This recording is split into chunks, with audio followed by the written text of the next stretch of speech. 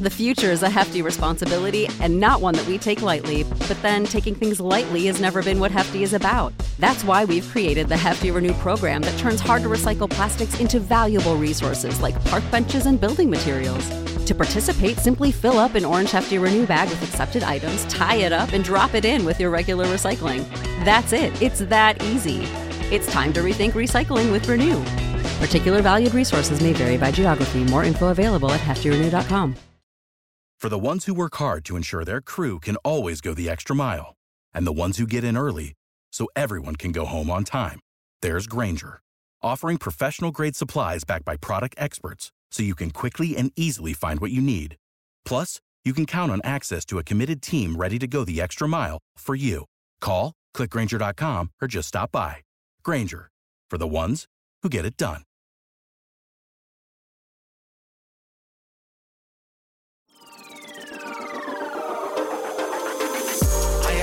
Sick with the slang, sick and I'm destined for fame. Do for the fam, not for the gram. Stunt me, destined for pain. I do not front, I do not scam. Put some respect on my name. Sick like a rain, click and I bang. Y'all gon' remember the name. Y'all gon' remember the name. What's up, ladies and gentlemen, boys and girls around the world? I would like to welcome you back to another episode of the Real Talk with Zuby podcast. Now, on today's episode, we have got on a filmmaker. He has recently been working on a project called The Woke Reformation, and this is Travis Brown. Welcome to the show. Hi, Zuby. Thanks so much for having me on. How are you? Travis? Yeah, I'm doing great, man. Always doing great. So Good. I've done a brief intro there, man, but tell people who you are and a little bit about yourself. Yeah. So as you said, I'm Travis Brown. I'm currently living in Oregon. I've lived there for about 17 years or so. It's kind of, at least Portland is one of the woke capitals of the world. So it's been interesting making this series while, living kind of in the epicenter of all this stuff. It made me move from where I was living pretty close to downtown Portland when the riots kicked off in 2020, and maybe this is something we can get into. But I was disabled for a long time, for years, because I had crippling pain in my back, and I was pretty much living in my bed. But I was still committed to making films, and I really wanted to make something on the sort of woke explosion that was happening all around us, especially me. And and then there were just people parking on my street with protest signs and helicopters over my, apartment, and just, people took over the bridge, and then they started taking over downtown, and it was just insane. And Antifa was everywhere, and so I moved right before I released this series to a kind of a safer place. I made the series in large part because I had lived in Portland for quite a while, and there was something akin to what I had grown up with. I grew up in a fundamentalist religious home. It was very strict, very ultra conservative, and just very restrictive, and a lot of black and white thinking, a lot of fundamentalist thinking. And I started to see kind of the same mentality, just in a different set of beliefs, but the same mentality in group, out group thinking, demonizing anyone who doesn't agree, in Portland and in Seattle, where I lived as well. And I just saw a very kind of religious nature to this ideology that was unfolding in the streets as well as online, and just in my interpersonal relationships. And I really wanted to document what was going on. And I was, had been friends with Peter Boghossian for a while, and filmed him and James Lindsay and Helen Pluckrose when they came through Portland. And so I was kind of aware of, some of the origins of these ideas, what would be called critical social justice. That just spurred me on to make a series about it. I hear that. What's the timeline of when you started to notice the rise of what you would call the woke ideology? I didn't call it the same thing back then, but it was probably it certainly took off when Trump was running and then elected. But even before that, I just noticed a lot of the same, as I mentioned before, just the same kind of like fundamentalist thinking, like, oh, if you don't agree with us, you must be bad. All the Republicans, they're evil. I don't really consider myself a Republican or a Democrat. I'm just somewhere in the middle. I just don't really prefer the labels. But I just noticed there was it was hard to deviate from the party line. And this is probably back in, I noticed it as early as 2012. There was like the Wall Street protests, I think a little before that. And it was really around then that I started to notice that way of thinking, that kind of dogmatic thinking. And then it just got worse and worse. And then when Trump was elected, it got way worse. And there were riots and, arson and things in the street, even back in 2016, 2017, before 2020. So it just kind of elevated and elevated and rose and rose and rose. And I had the idea to make the series back in 2019. But then I got funding and I think it was late 2020. So that's when I started to start writing and start filming and everything. I hear that. And I think when we're talking about these ideas and ideologies, my listeners will certainly be familiar with them for the most part. But I know you talk about this in your, would you call it a series or a documentary, The Woke Reformation? Yeah, docuseries, yeah. Docuseries, okay. In that you go into the history of some of these ideas, because we're talking about stuff happening in the last decade. A lot of people, if you live in the modern Western world, particularly the Anglosphere, it's the past decade where this stuff has really gotten weird and come off the hinges. I tend to say it's really kicked off in the mainstream in 2012 and then accelerated very heavily in 2015. You talk about the origins of this because I think the average person doesn't realize, even the people who advocate these causes oftentimes don't realize how many decades these ideas actually go back in terms of their sort of foundations. Right. So can you give people an overview of, number one, what does woke even mean in the way that people understand it now? But what's the origin of these ideas? Where did these ideas come from? Sure.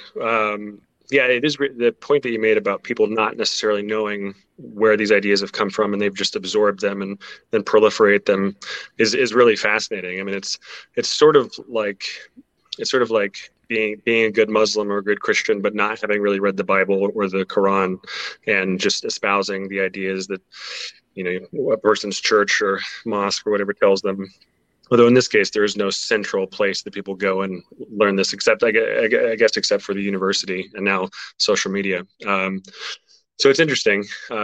This religion, if you want to call it that, is much more disorganized, and there is not quite the same kind of hierarchy that you see in traditional religions. But you do have this kind of priestly class of people like Judith Butler and Ibram X. Kendi, and then before that, you have people like, Herbert Marcuse, who's a neo-Marxist. You have the postmodernists that heavily, their ideas are everywhere in terms of being really the foundation for this stuff. But just to pick up on, you asked what woke means. It originally just meant to be awakened to injustice. It was, came from Black American culture, this idea of being woke or awakened to racial injustice. But it's sort of spread to mean being awakened to any kind of prejudice or any kind of societal injustice, systemic injustice. And, some people still occasionally use that. I actually saw on Twitter the other day, someone was using that to refer to themselves. And nowadays it's usually more used often by conservatives as, a jab, like, these people are woke, and it has a much more negative connotation, but some people still do use it in the original sense. Now, unfortunately, it's often just conflated with anything that's not conservative, anything that's liberal or progressive is woke, which I wouldn't really agree with. I think for me, it's a particular strain of thought that's based on largely neo-Marxism mixed with postmodernism. And the postmodern concepts are really ideas like, language creates our reality. That's where we get these ideas of like my truth and your truth, and this subjective vision of the truth where anyone can have, that's where this idea of lived experience comes from, which is kind of a weird, redundant phrase if you think about it. But it just gives power to the idea of a personal anecdote or, personal experience. But, the postmodernists were heavily interested in language and how language can affect the way we think. And some of them even went so far as to say the language creates the reality that that we interact with. And so there are a lot of people like Kimberly Crenshaw in the 80s and 90s that took aspects of postmodernism and then infused them with this more social justice activism in the universities. And then again, there are strains of neo-Marxism, because now it's no longer so much about class, a class struggle. It's really more about these identity groups that are clashing and struggling. And the more marginalized the identity category that you happen to be in, the more you happen to be oppressed. So it still takes that key Marxist concept of the oppressor versus the oppressed, but it changes it from class to identity. Any kind of identity that you can think of, whether it's a disabled person, a fat person who's very overweight and unhealthy, or a black person or person with dark skin color, or whatever possible identity people can use to say is oppressed or marginalized.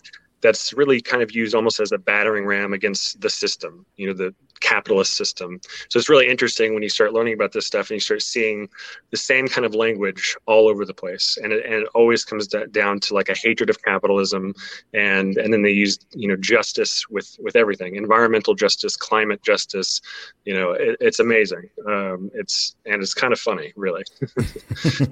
Yeah, it is. It's interesting when, like I said, given the fact that I know for sure that the majority of people espousing these ideas have not, read Foucault or Derrida, right, or perhaps even Alinsky or Marcuse, all the people who have, even a lot of them probably haven't even read Kimberly Crenshaw and this and this. And right. It's fascinating. I find it interesting when people repeat certain words and phrases and terminology and ideas, despite the fact that they don't even know where they came from. Yeah. That's something that I find really fascinating, because you really see it. There's certain, you've mentioned a few of them, and there's certain words or phrases, and when someone uses them, let alone uses them in combination, it's like, okay, I know what I'm dealing with here. I'm hearing his truth, her truth, my truth, my lived experience, right?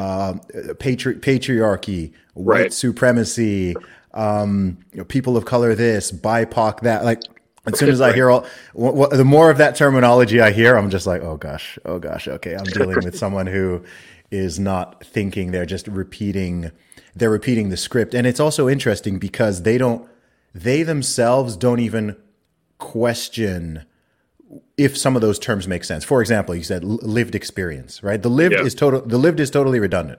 Yeah. Right. So if someone even uses that term, I'm like, why are you saying I'm like, you learned that from somewhere? Because I remember the world prior to 2010, and I never used to hear the term lived experience. Now I hear it all the time. For sure. Right? I never used to see the term BIPOC or Latinx, or even growing up, I never heard the term people of color, POC, let alone an abbreviation of it. Right. No one. And so this terminology, like I said, it's existed for a while, but it's been mainstreamed in this past decade, and people are just kind of repeating these phrases. And I'm like, do you know what that means? Do you know where that comes from? Have you taken a moment to go, okay, wait, hang on. Does this really make sense? And do I have this idea, or does this idea have me? Yeah, for sure. And they're often, if you do poke and prod and ask them questions, they're often, not always, but often really fragile and don't want to have conversations about that. They haven't thought about the epistemology or how they know what they know. It's just, they've just absorbed it. And there's an interesting key mechanism to deflect any kind of inquiry, epistemological inquiry or questioning, which is, well, that and rationality and the scientific method and objectivity are all, white male Western constructs. So we don't engage in that.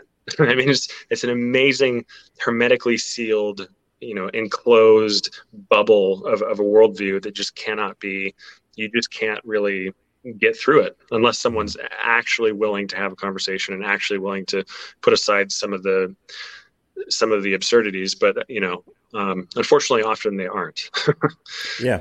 There's a deep level of intolerance that comes with it, which is another part of the thing that's very fascinating. I'm amazed by the constant inversions of everything, right? So the people who are claiming to love diversity and promote diversity, but actually they hate any type of ideological or belief system diversity. Right. They claim to be pro-inclusion. You'll never find a more exclusive group of people.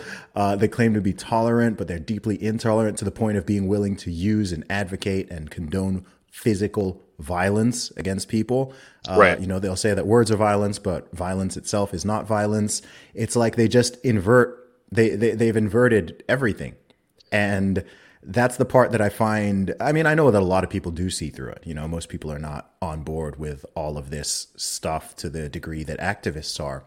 But I think it's interesting because in a way, if I kind of like tap into my dark side, I can understand how these ideas are kind of like appealing in a way, because I think they play a lot on human envy and resentment and jealousy and tribalism.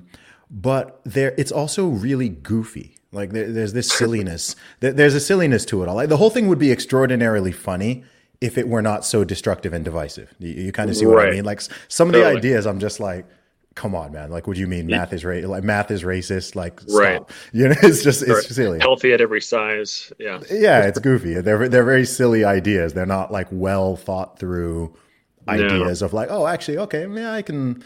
You know, maybe some elements of it, but maybe they've kind of just jumped the shark at this point and they've taken it to a really silly level. Yeah. I know you mentioned not too long ago something about being past peak woke, and I hope that you're right. I hope that's true. I think you're right that, you know, most people don't believe to the same level that activists do. But what I find still disturbing is how many of these ideas have proliferated and how many, like you said before, like how many people say the words lived experience, or how many people use certain concepts and ideas from this ideology without realizing it, and maybe without having bought into it entirely. But it's been so successful in spreading through universities and through the media and now through the government, et cetera, through K through 12 even, that so many people adopt at least one or two of these ideas or several of these ideas without even realizing it, without being cognizant that of the fact that they're doing that.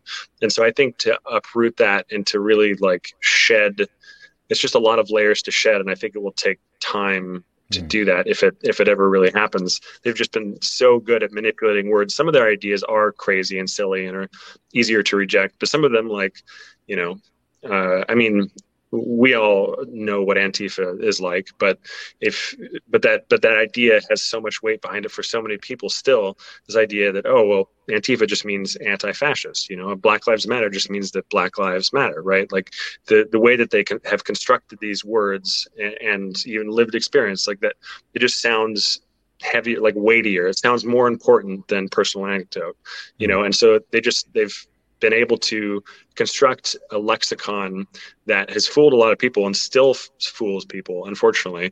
But that's one of the things that I'm trying to do in the series, is just help people understand, like, these ideas aren't what they claim them to be, like diversity, like inclusion, like all of these things. They often mean the opposite. Yes. And so I think it's important to educate people about that, you know, hopefully in an entertaining way that it sticks with them and they can tell other people, and these ideas can spread and people can then start to counter them. So, yeah, I think there's the understanding component, first of all. I think the biggest barrier, I talk about it all the time, I do genuinely think that the biggest barrier is fear. It's fear. People are afraid. Most people are pretty sane. You know, most people are not extremists of either end. Most people are not radical. Most people kind of want pretty normal, sane stuff in the world, whether you consider yourself centrist or right-leaning or left-leaning, conservative, liberal, whatever. Like 95% of people are just somewhere in that central-ish way, you know? And I think that the problem is that the sane center and the sane left and the sane right, if you even want to use these terms, most people are afraid.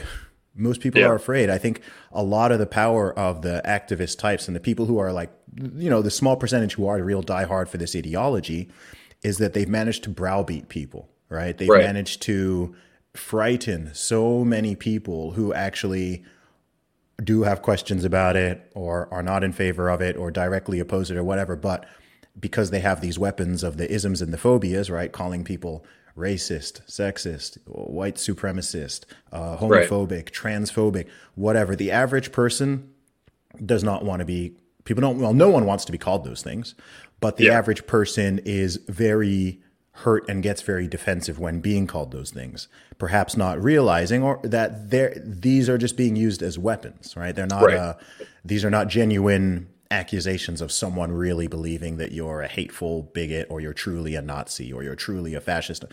How many Nazis and fascists are out there? How many fascists have you really met in your life? You know what I mean? Like, these are not, but they're these sort of straw men. But I think that most people are just working their jobs and whatever. They're not trying to deal with all this mess. And, you know, one of the worst things you can be called in our society is, you know, a racist, right? Like, that's one. It's a serious charge. Maybe it wouldn't have been 100 years ago. So it's almost like as a result of the progress that's been made, some of these things can be weaponized more, right? The thing I find really insidious about it, and why I find these, you know, a lot of these activists, a lot of people think that a lot of these activists are acting in good faith and that they genuinely. I don't buy it. I don't buy it. I'm not talking about the average person who's just kind of gone to college or whatever and has soaked some of this stuff up, but the people who are out there on the streets, the people who are screaming at people and fighting and what. I do not think these people are driven by. I don't think they're driven by good motives at all. I've interacted with enough of them to be like, nah, like, you know, if you're willing to beat people in the street or you're willing to like just scream and cuss it, like, no, you're not the good guy in this situation. Go ahead. I was just gonna say, I think often you're right. I think it's complex. So, you know, if you look at like the profiles of some of the people that were on the street and were causing mayhem and hurting people, like many of them are mentally ill, you know, and groups like Antifa, many of them are mentally ill. And so, you know, I think it's complex. Like, I think there are some true believers who really have been brainwashed, who think they're really fighting actual fascists. Like, they really think that, and they're really, you know, willing to use violence because, you know, I mean, that's what we had to do in World War II, right? So there are those people who actually believe that. Then there are the more cynical people who just hate capitalism, or they're just bummed about their life because they're just not successful in any way, and they go into the street and they just take it out on other people. And then, you know, you have a mixture of people who are mentally ill or drug addicted or whatever. It was really interesting to see how many like homeless people have been kind of corralled into this cause, you know, especially in Portland. So it's a really odd and interesting, chaotic mixture of people. But you're right. There are many people who are just out to cause chaos and mayhem, you know, and cause harm. But I definitely think it's a mixture. Yeah, I think there is a mix. But even with that first category, I have certain heuristics, and you know, one of my heuristics is that if you're willing to use violence against peaceful people, you're the bad guy. Sure. You know what I mean? Like, if you've got your belief or whatever, but no matter, like, I have some beliefs that are, you know, very, you know, strong and firm, and I believe this thing, but there's a line. Like, I would not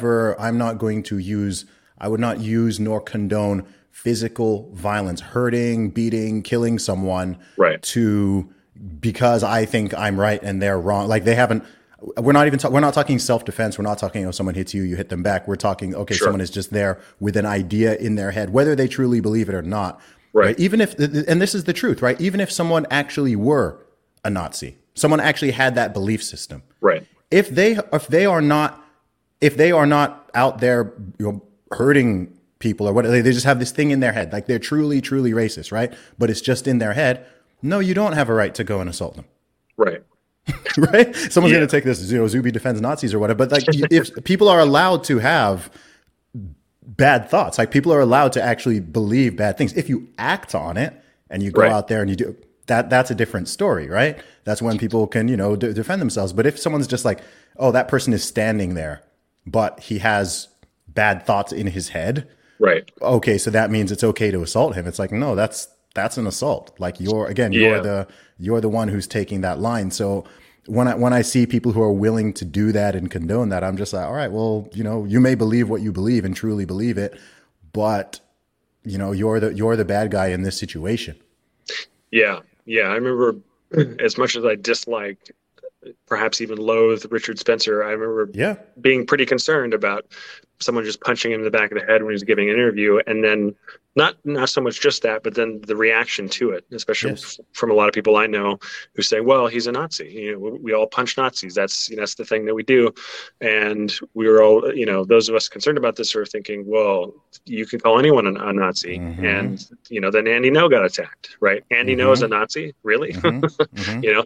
And that word is just, then that word is just thrown around to attach to anyone you don't like. And then you can just use violence against them. So it is a slippery slope, as a lot of us warned back then. And it's very disturbing. It's really concerning that people are willing to go to that length.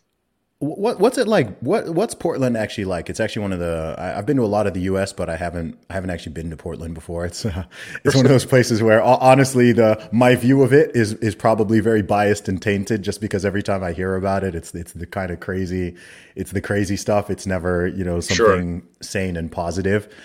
What's it actually like there, and how's it changed, perhaps even in the time you've been there? Yeah, I've been there for, like I said, over a decade and a half. It was lovely. People were really nice to each other, and lots of great food. Great hiking, a lot of outdoor spaces, and a lot of artists, a lot of that sort of thing. But I think slowly people's sense of morality got hijacked, and more and more people started to be on board with more and more radical ideas.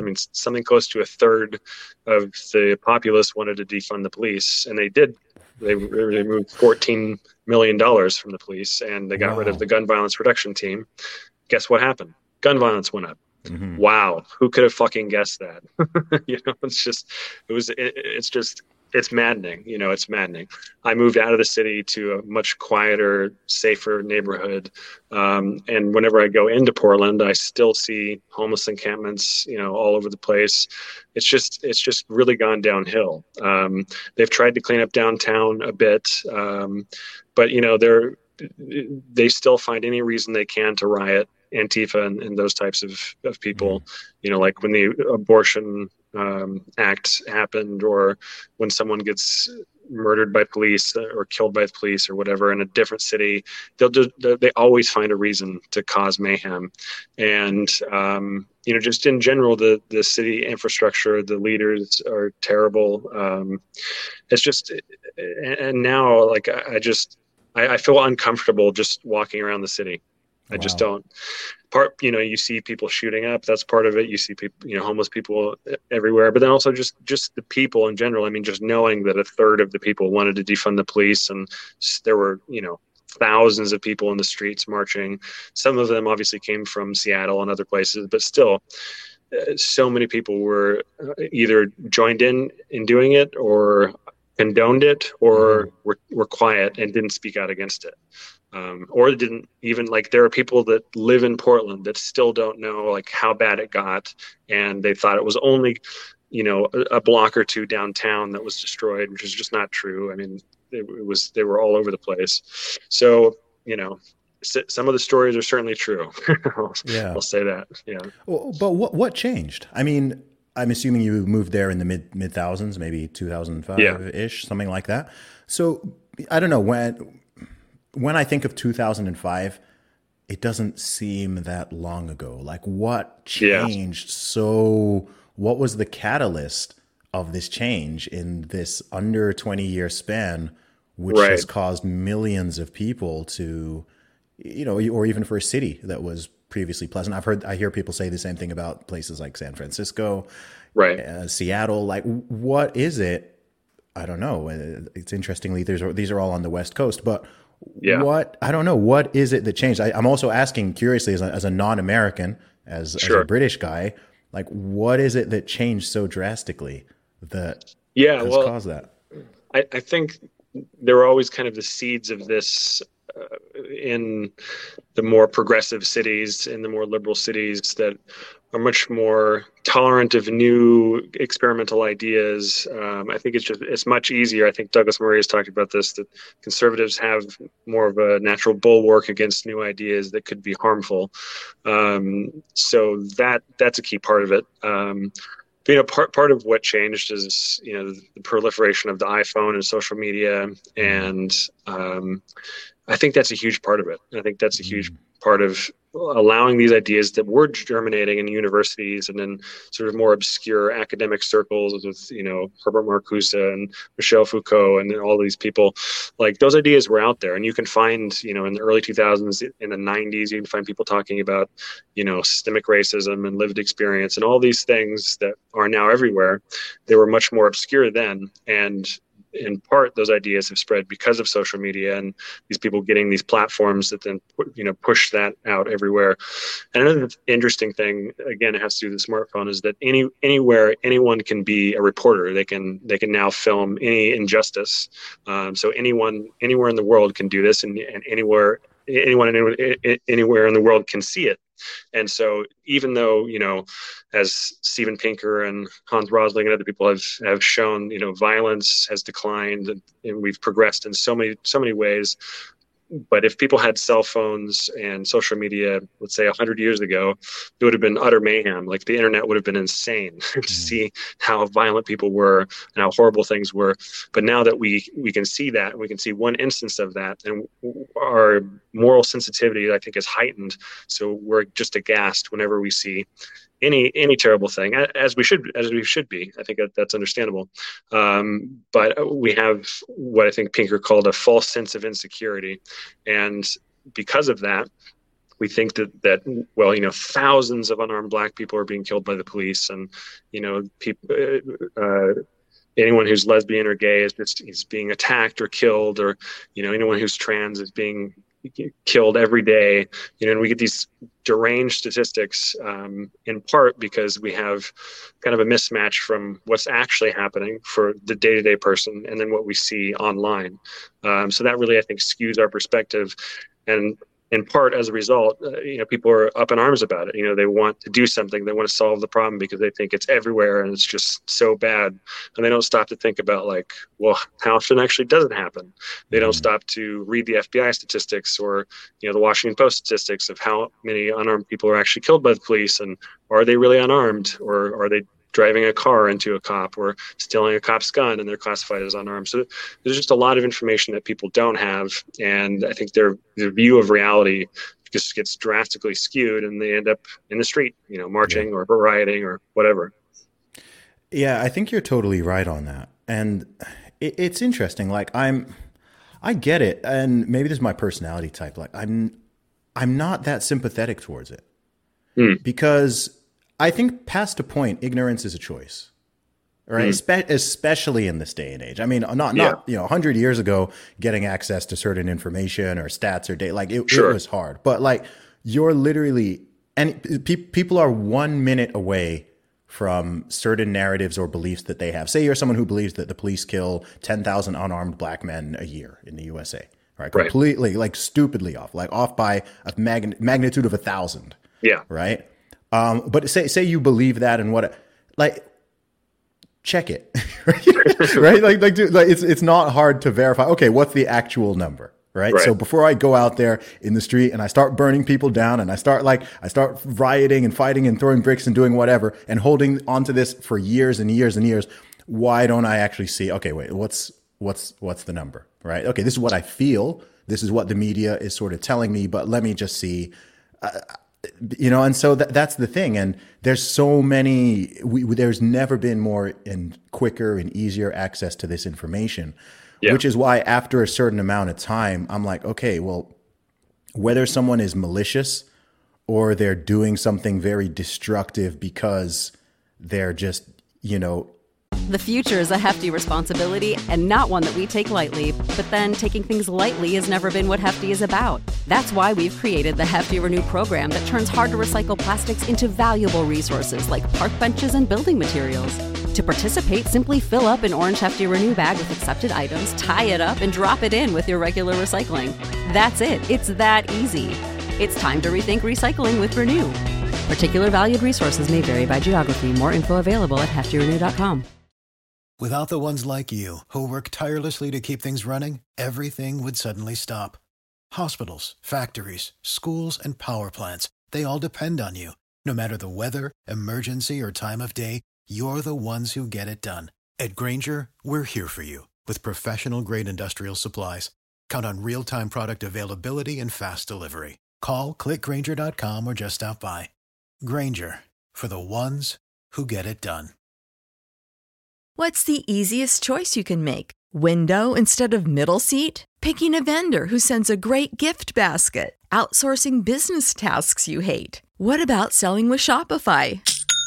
Whether you're selling a little or a lot, Shopify helps you do your thing, however you cha-ching. Shopify is the global commerce platform that helps you sell at every stage of your business. From the launch your online shop stage to the first real-life store stage, all the way to the did we just hit 1 million orders stage. Shopify's there to help you grow. Whether you're selling scented soap or offering outdoor outfits, Shopify helps you sell. Wherever and whatever you're selling, Shopify's got you covered. Sign up for a $1 per month trial period at shopify.com/try. Go to shopify.com/try now to grow your business, no matter what stage you're in. Shopify.com/try.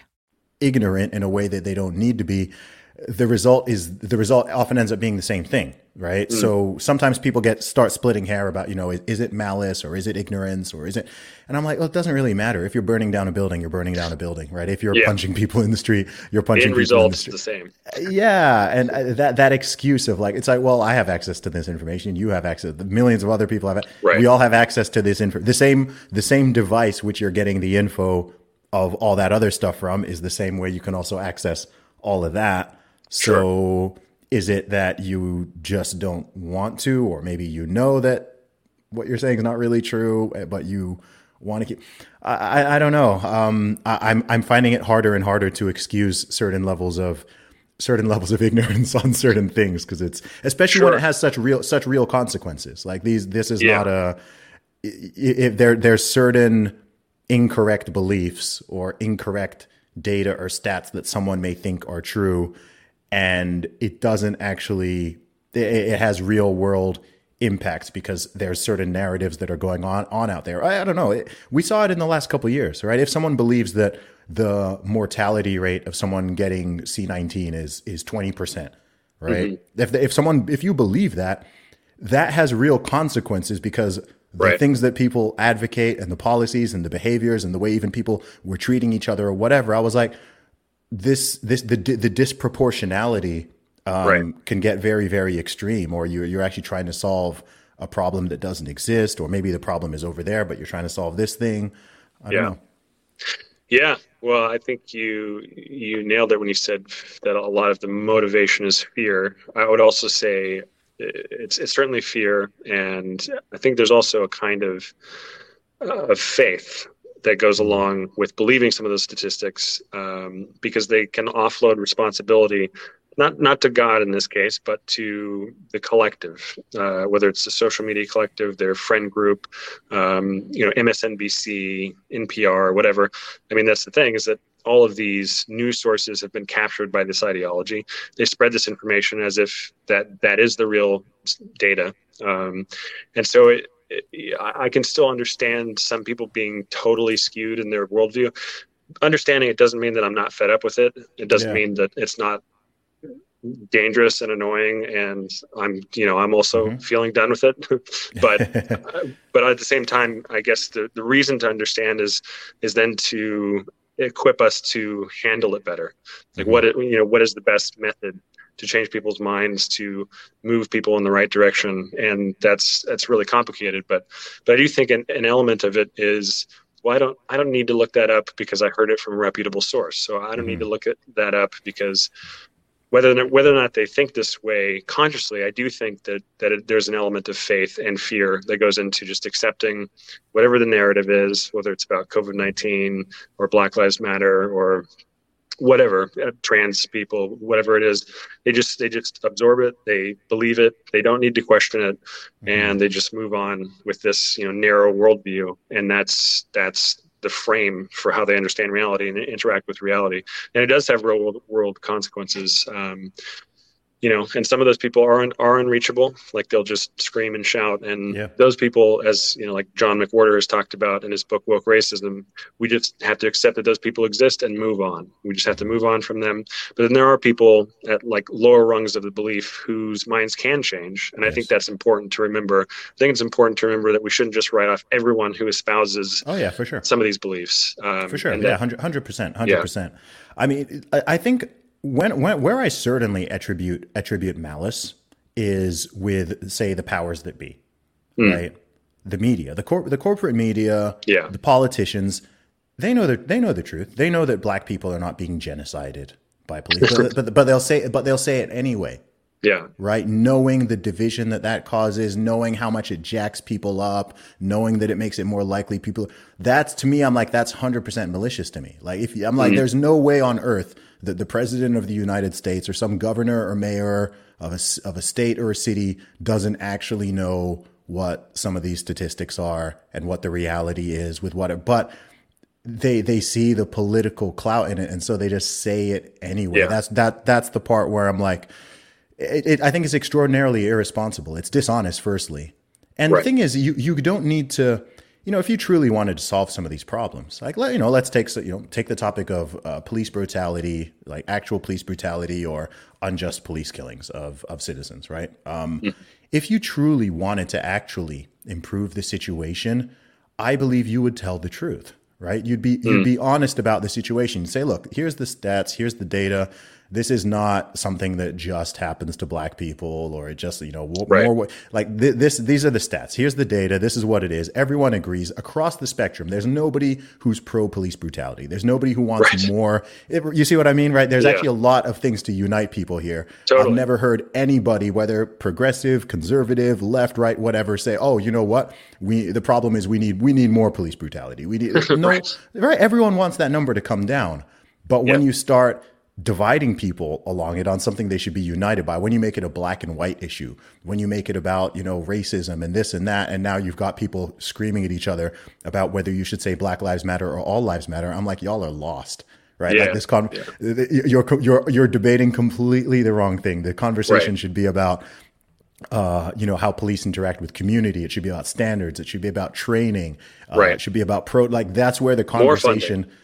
Yeah, potentially, right? Yeah. That's what it should be, but instead it's just these silly little narratives, and people would rather score points than solve the problem. And I see this in so many things. It's like, are you trying to be helpful and actually get to a solution, or do you want to just beat the opposite team? Are you just trying to score points and dunk, or would you like to resolve the issue? And I very much see a lot of the former. I'm like, look, y'all are not serious about actually trying to prevent these incidents from happening. Because if you were, this is not the conversation and behavior you'd be doing. Right? And it happens again and again and again and again. And I'm just like, I've seen this repeat, I don't know, at least 20 times in the past decade.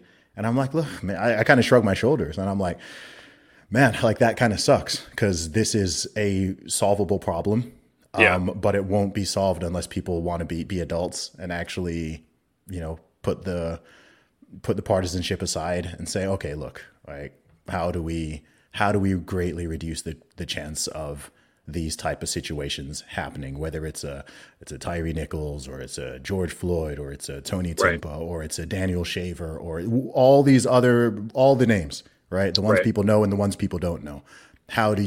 Some of those situations, it's like, that should not happen, right? Like it's awful. You're just like, how on earth are those people police officers? That should not happen. But instead it's like, oh, or is was it racism, or was it? And it's like, man, it's tiring. Even with the Tyree Nichols situation, man, it's so frustrating. It's like a black man killed by 5 black police officers in a mostly black police force, and the conversation is, oh, were they driven by racism?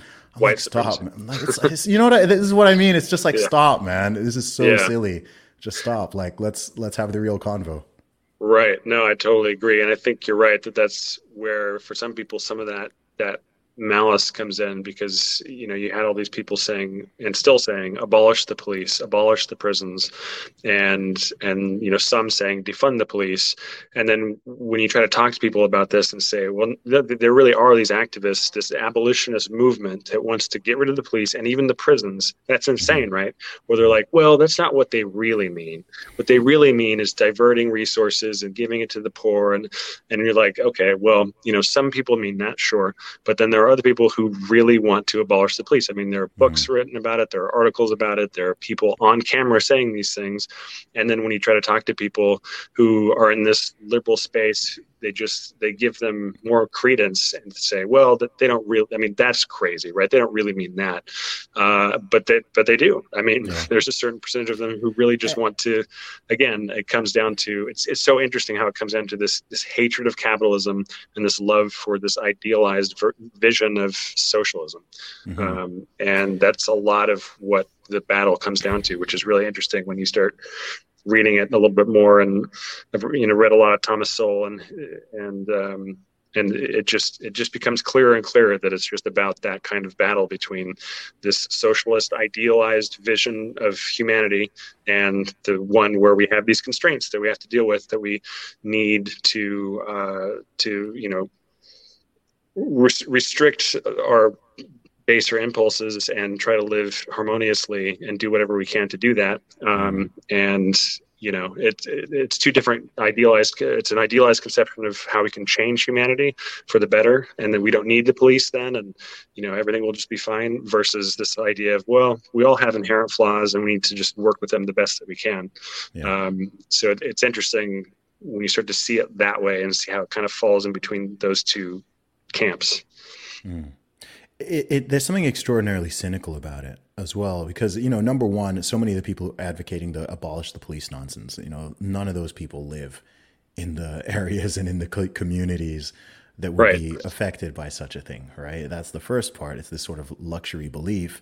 And then also, if you poll the people who do live in those areas, right. Or like primarily, more areas with fewer white people, areas that are, more minority heavy per se, those people want more policing. The problem is that their community's not safe. The vast majority of people who live in inner city areas or whatever are not criminals and are law abiding people who just want to have decent schools and have enough to eat and have safe communities. And the truth is, if you think practically, if you want people to genuinely even invest in some of these lower income communities, they have to be safe, first of all.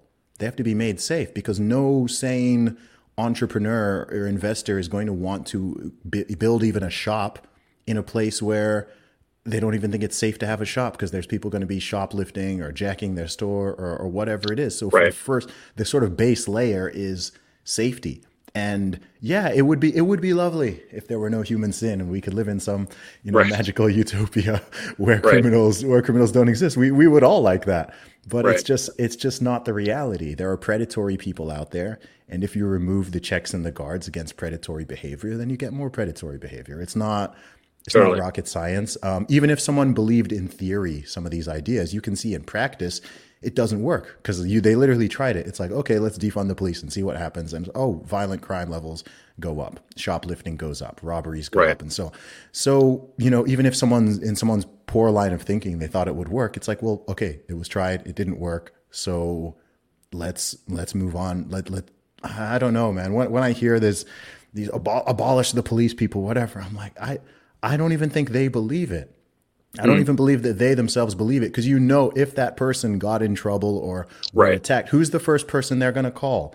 Of course, right? It's like when you see, it's like when you see even certain politicians, talking about whatever, they're surrounded by armed guards. I saw this video of Gavin Newsom literally, dissing the Second Amendment whilst surrounded by at least 5 armed guards, and he's talking about how guns are this and this. I'm like, bro, you're surrounded by guns right now. If someone ran up on you, they would get shot by one of your armed. So I don't know. Like, it does get frustrating, because it's just like there are number one, I am truly, truly grateful and appreciative of how much progress has been made in the past century in whether you're in the UK or you're in the USA, whatever, compared to 1923, 2023. Like we're as far as they're concerned, we're already kind of in this utopia.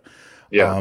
But there are a lot of the big problems have been solved, and I think it's important for people to have gratitude for that. But then with the things that still exist, it's like these are solvable if people want to be mature and put the emotion to the side, just kind of put the tribalism to the side, and come to the table and talk about maybe let's take take these 5 issues and let's talk about them seriously and bring together ideas from different sides of the table. And listen, let's do the diversity and inclusion thing. Let's actually listen to diverse viewpoints and diverse ideas, and let's hear people's different experiences from different communities and so on. Let's hear from the police officers. Let's hear the police officers' side of the story. You don't think they're scared? Of course they're scared in some of these places, right? That's really leading to some of the behavior. There's not a lot of trust between the community and the state agents and so on. So I don't know, man. It's it frustrates me because I don't think it's whilst I don't know all the solutions, I think I know the process to get to genuine solutions. And I'm just not seeing a lot of it. I think it's wonderful that more people are having these type of conversations and people are doing podcasts and the rise of independent media and all that. Yeah. But I'm like, where are the politicians? Where are the people who actually make the decisions? They're the ones who should be involved in all this, right? Why wasn't, with all these issues, why wasn't Dr. Fauci on Joe Rogan? Yeah. You know what I mean? Like why, I mean, I know why, but those are the conversations that should all be happening if people are, if people really, really want to solve some stuff. Totally. Yeah. I have another film called When in Doubt that I've been making for quite a while, where I am just bringing people of opposing viewpoints, political or religious or whatever it is, together to talk, to have productive conversations, to see if they can talk through some of these issues, not necessarily to agree, but to understand the other person better, to understand why they believe what they believe, and then to make ideally some progress, at least in understanding, if not, I use the word doubt in the title because to me, doubt is a key. It's a key concept when interacting with people who believe the total opposite of what you do. Because if we're all running around completely convinced of our own beliefs, our own ideologies, our own way of seeing the world, then we're going to miss a lot. And I mean, the only way for us to really get closer to the truth is to talk to people who we disagree with, not necessarily talk to people who are going to just insult us and derail the conversation. That's not useful. But people who are actually willing to have a conversation, who are on the other side, it's extremely vital. That's obviously why free speech is vital. That's why John Stuart Mill said, he who knows only his side of the case knows little of that. Because the only way that you can really know your own opinion and really have a good foundation for what you believe is to hear the best opposing argument against it. And we're definitely missing that a lot in society. And I think the more that we can encourage that in the culture, at least my hope is that the more that will spread out and then influence the way people vote and the way certain politicians want to appeal to people. I mean, it's kind of an idealistic vision that I have of the world, but I think it's necessary to at least try to push for that. Yeah. And try to encourage those conversations. Yeah, I agree totally. I think, beyond the rejection of the concept of personal responsibility, I mean, I think a lot of the problems that we're now having, I would say, perhaps even that, I think it stems from this sort of like permanent adolescence or this sort of infantilization of adults. I think so many problems come from that. I see this, we're in this weird situation where in some ways adults are being treated like children, and then in others, children are being treated like adults. And it's causing a lot of problems, right? Yeah. So all this over emotionality and people being triggered and, I need a safe space and, we can't, I can't even have a conversation with someone who did, right? Like, all of that stuff. I'm like, it's really childish to me. Ultimately, it's childish. It's like, if you're an adult, if you're 20 plus, let alone 30 plus, 40 plus years old, you should be able to have a conversation with someone who disagrees with you on certain things without throwing a fit, without insulting them, without resorting to straw manning and being super disingenuous or getting so triggered that you just rage quit or what. I'm like, what happened to stoicism or just self control, right? Totally. I mean, I hear and see things I disagree with, or that I might find offensive even, or whatever, every day, right? Right. It's part of it. But I'm not here advocating, okay, every single thing that does not perfectly align with my belief system must be destroyed. And anyone who holds that view we can't exist. Or if they do, I can't talk to them, or I can't be friends. They're a Nazi. Yeah. Yeah, it's very exhausting. It's also that's another part of it is it's exhausting. It's not a fun and pleasant way to live. When I see, that's something that struck out actually when I was watching the Woke Reformation, is I'm looking at all these activists. I'm like, none of these people are happy. Yeah. You see what I mean? I'm like, totally. I'm like, none of these people are happy, successful, grounded, right, well-rounded, emotionally. I'm just like, this is just, it's almost like toddlers in adult bodies just screaming and the chanting and the repeating of phrases. And I'm just looking at it like, this is weird. It's almost like there's a spell that's been cast upon people, and they're just behaving in this very, very bizarre, very cultish way. I know some people use, I compare this whole stuff to a religion sometimes, but more accurately, it's like the cultish sect of a religion. Sure. In many of these cases, because most religious people are not that, are more open-minded and more willing to discuss and defend the beliefs and even question. I mean, I'd say, a big part of faith is actually, if you're a person of faith, if you're believe in a traditional religion, no one questions my religious faith more than I do, right? As someone who has, I'm a Christian. As someone who has religious beliefs and also is a critical thinker and is a mature, like I wrestle with certain things more than anyone else. So like, if I can wrestle with it, and if I'm there, thinking about it from all these different angles, like what, of course I can have a conversation with someone else. And it's also just a degree of humility. There are things that we do not know, and we are not 100% sure of. And it's not possible that all 8 billion people in the world are correct about everything, despite the fact that, of course, we all think that we're correct. You wouldn't believe what you believe if you didn't think it was correct. Sure. But there's just that degree of humility of saying, okay, look, this is what I believe. Here's why I believe it. Here's my line of thinking. I accept that I don't know.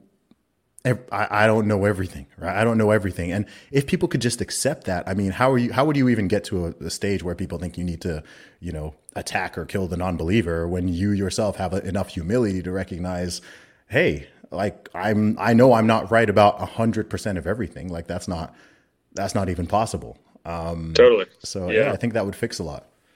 Yeah, I think you said the key words, I don't know. I mean, I think we should normalize that a lot more,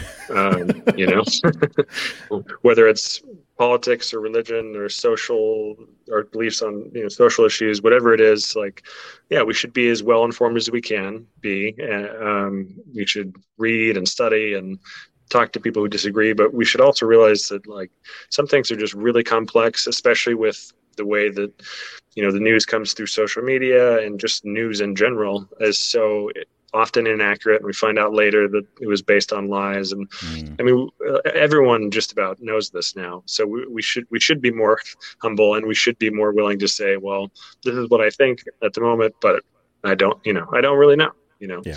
And it's hard to do at times, especially when there's a lot of emotion behind what we're thinking about. If it's a social issue, something that we're passionate about, it can be really challenging to take that stance. And I think that's why more people don't, because it feels good to feel impassioned and even empowered to take a particular stance on a particular issue and to just drive forward with that issue, which is important. That's important to do. It's also important to reflect and to think about how we know what we know and whether or not we really know it. I think that allowing some doubt in our minds at times, I think is super crucial, because again, that there's just no other way to get closer to the truth. We're always finding out more information, better information. And the only way to do that is to be willing to revise our beliefs, be willing to say, well, I guess I could be wrong about that, let me update my beliefs now, you know, and that's something that, generally speaking, especially true woke believers are just not interested in entertaining. Yeah. Unfortunately. Yeah. I think you're so on point there.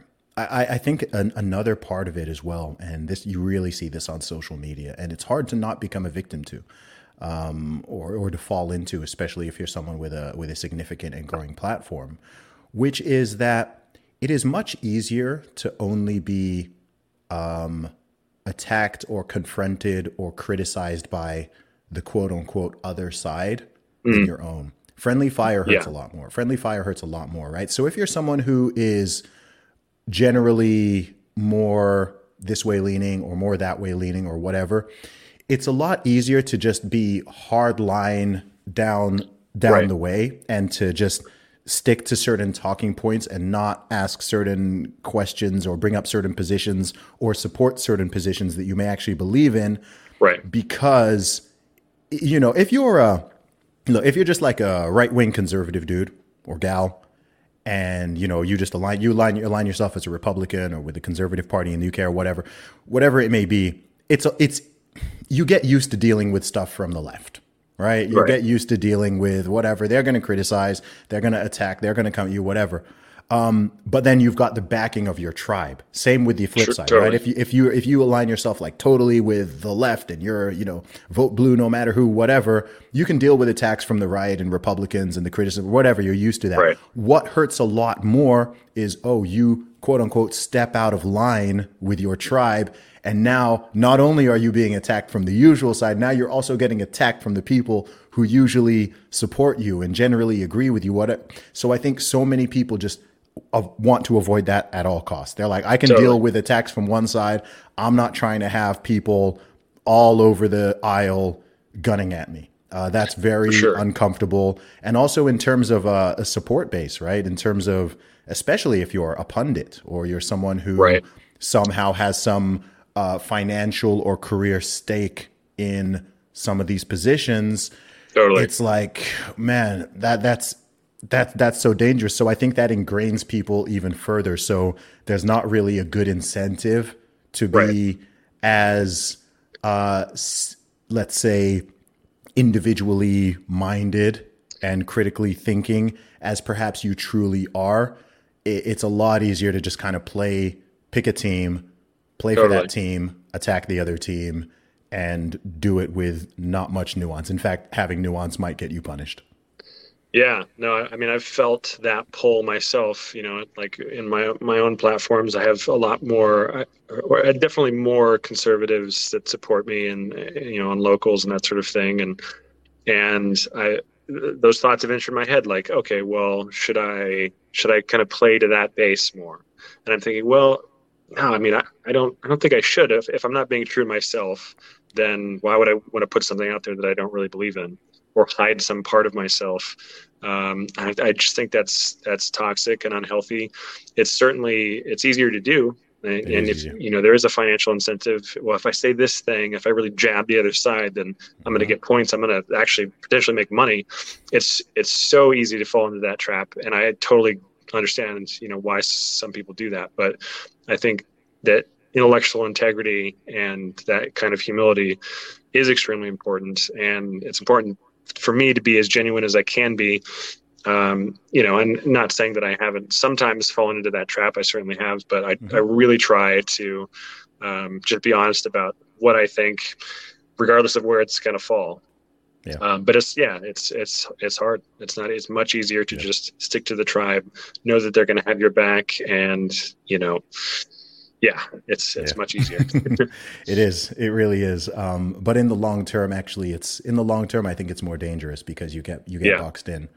And if you never, I often, I don't even normally say this publicly, but I quite intentionally make sure that once in a while I upset people who I know are generally in line with me. Not in a way that I make something up that I don't really believe and say it, but like I'll take one of my views, which is not, you know, strictly in line with the thing. I'll say, well, you know, I think I think this, because I want to cultivate an audience that is genuinely tolerant. And I love the fact that I've actually been able to do this. I can go on Twitter at this point and say pretty much, like, I can say anything. There's no belief I have that I couldn't say publicly. You know, I'll get some pushback, I'll get some criticism, but I'm not going to lose 10,000 followers, right? Yeah. I might lose like 10, right? Because all those people who are just cannot tolerate a dissenting viewpoint, they've kind of already gone because I annoyed them a while back already.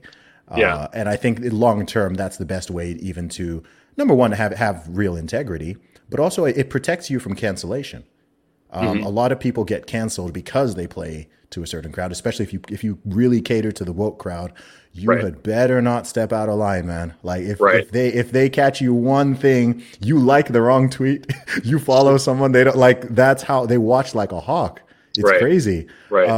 And I know musicians in this situation. I know people in different places where they've really sort of played to that crowd, and then they're kind of stuck now because they're like, man, dude, I don't even believe some of this stuff. Or actually, you know what? Like, I'm not on board with this thing, but if I say it, or even if I don't say the opposite, I'm going to get people sort of looking at me askew, or, you know, not wanting to work with me and this and that. And I don't know. I think in a place where you're supposed to have freedom of speech and freedom of association and genuine liberty, I don't think that's a good way to live it day to day.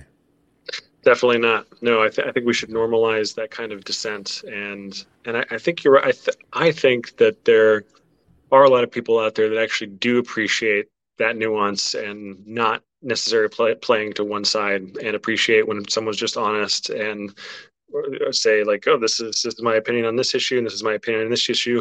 Maybe it doesn't fall into the right-leaning camp or the left-leaning camp or whatever, but this is just how I'm thinking, and I'm doing my best to understand these issues in the best way I can.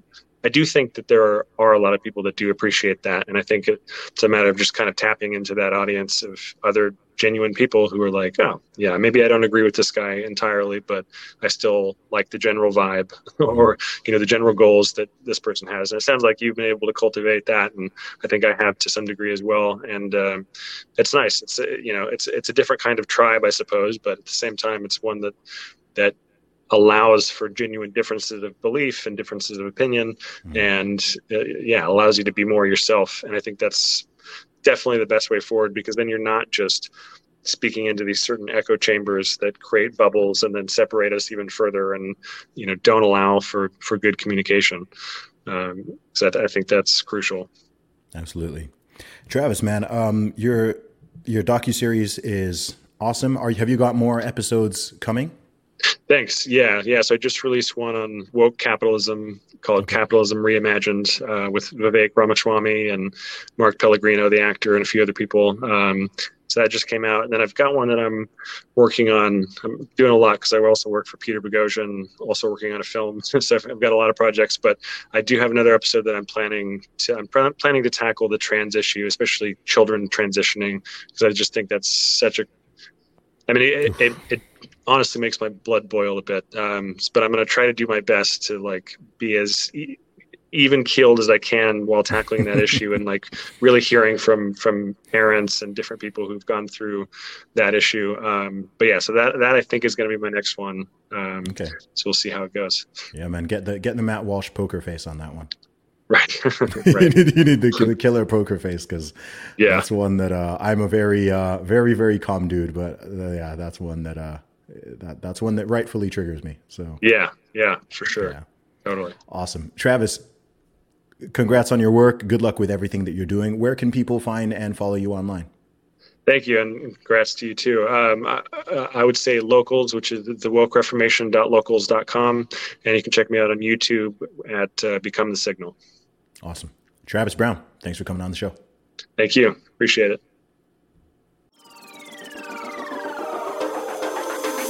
I am the man, sick with the slang, sick and I'm destined for fame. Do for the fam, not for the gram. Stunting, you're destined for pain. I do not front, I do not scam. Put some respect on my name. Sick like Cobain, click and I bang. Y'all gon' remember the name.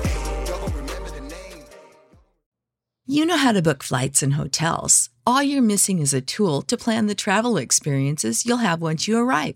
That's why you need Viator. Book guided tours, activities, excursions, and more in one place to make your trip truly unforgettable. Viator has over 300,000 travel experiences to choose from. Everything from simple tours to extreme adventures and all the niche, interesting stuff in between. So you can plan something that everyone you're traveling with will enjoy. Real traveler reviews give the inside scoop from people who've already been on the experiences you're considering. So you can plan with confidence. Free cancellation helps you plan for the unexpected. And 24/7 customer support means you can travel worry-free. Download the Viator app now and use code Viator10 for 10% off your first booking in the app. Find travel experiences for you. Do more with Viator.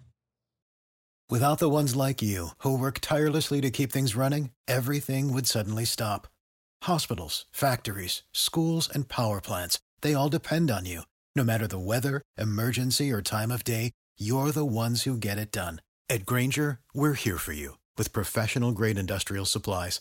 Count on real-time product availability and fast delivery. Call, click Grainger.com, or just stop by. Grainger, for the ones who get it done.